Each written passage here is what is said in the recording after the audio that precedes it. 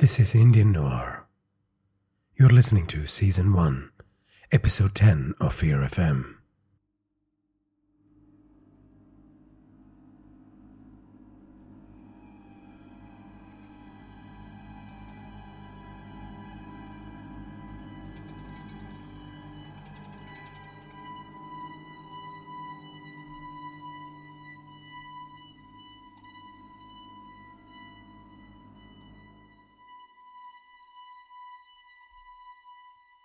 Rudra Devi prided herself on being Dhruman Baba's favourite student.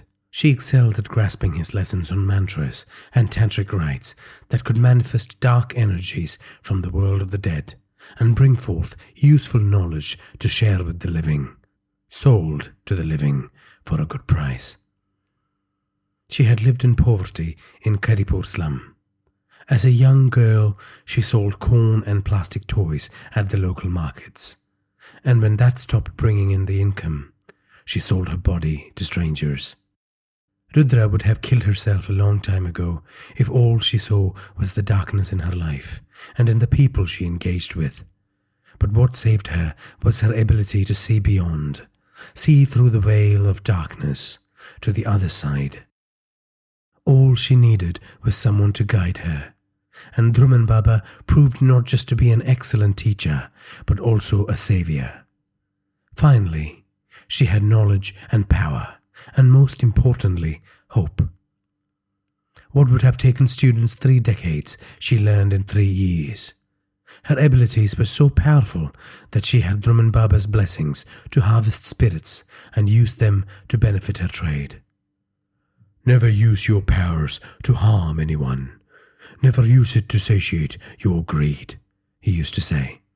By all means, make a living, but don't get mesmerized by the color of money. Don't forget our creed.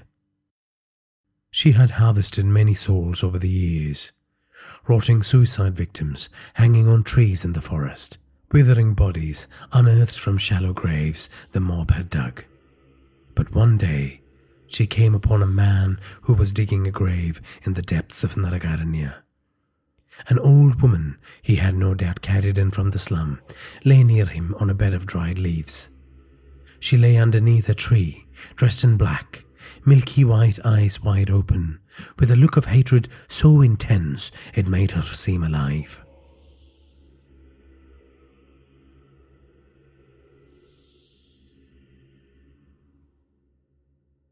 The middle-aged man in a tattered vest and dhoti stopped digging when he saw Rudra Devi.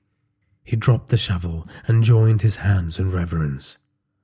The people who lived in the slum revered the dark magic practitioners of Naragaranya forest, especially Dhruman Baba and his students.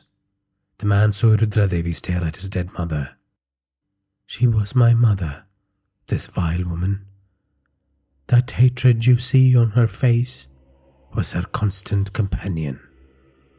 She felt disgust for life and love, detested us children, her own granddaughters, our friends. She would inflict pain on innocent creatures to seek pleasure. My mother, this vile woman, I didn't want her buried anywhere near my home, the man said.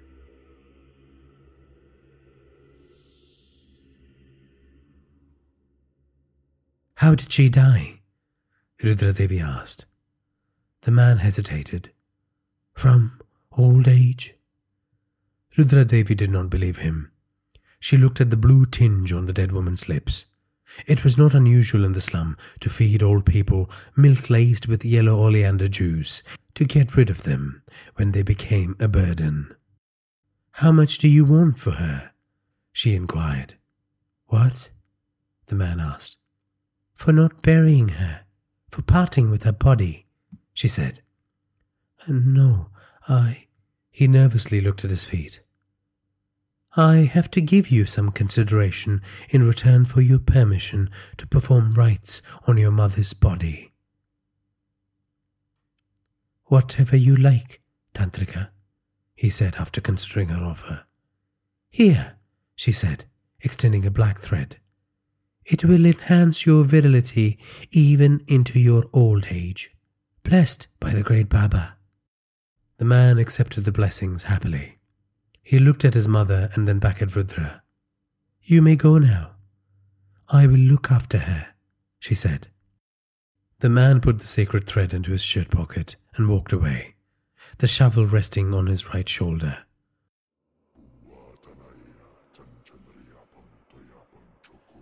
Rudra bound the old woman with a rope against a tree. As the body rotted in the forest's heat, Rudra Devi, who had created a yantra on the ground with chalk powder, chanted powerful mantras. The rituals went on for 7 days and 7 nights. A deadly rage emanated from the spirit. She had never felt such hatred from a subject before. It was not unusual for spirits to be angry during the harvesting process. But this was something else. But Rudra was confident in her training, and she persisted through the difficult phases of the ceremony.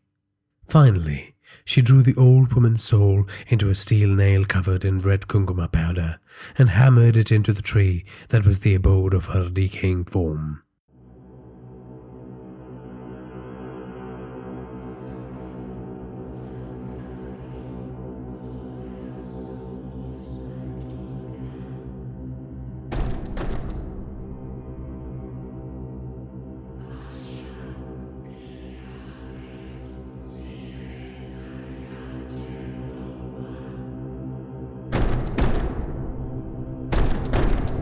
Once Rudra completed the rites, she returned to Baba, boasted to him about her successful harvest.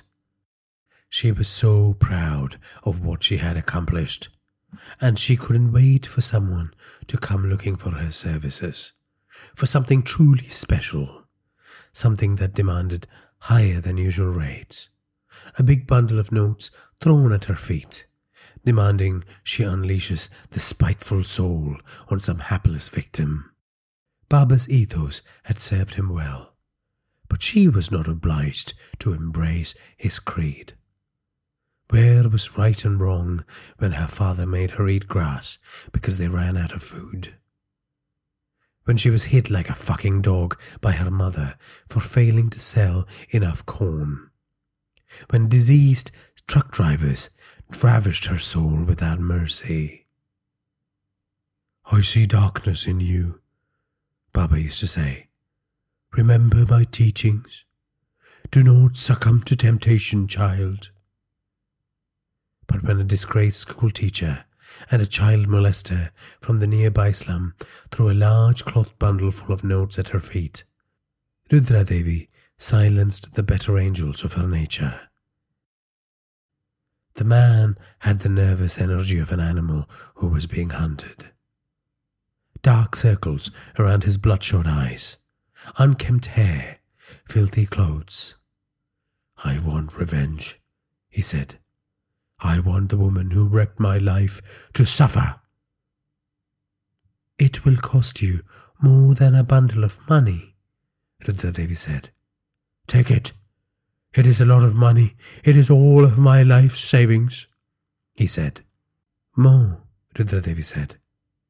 "Anything," the man said, falling on her feet. "Anything."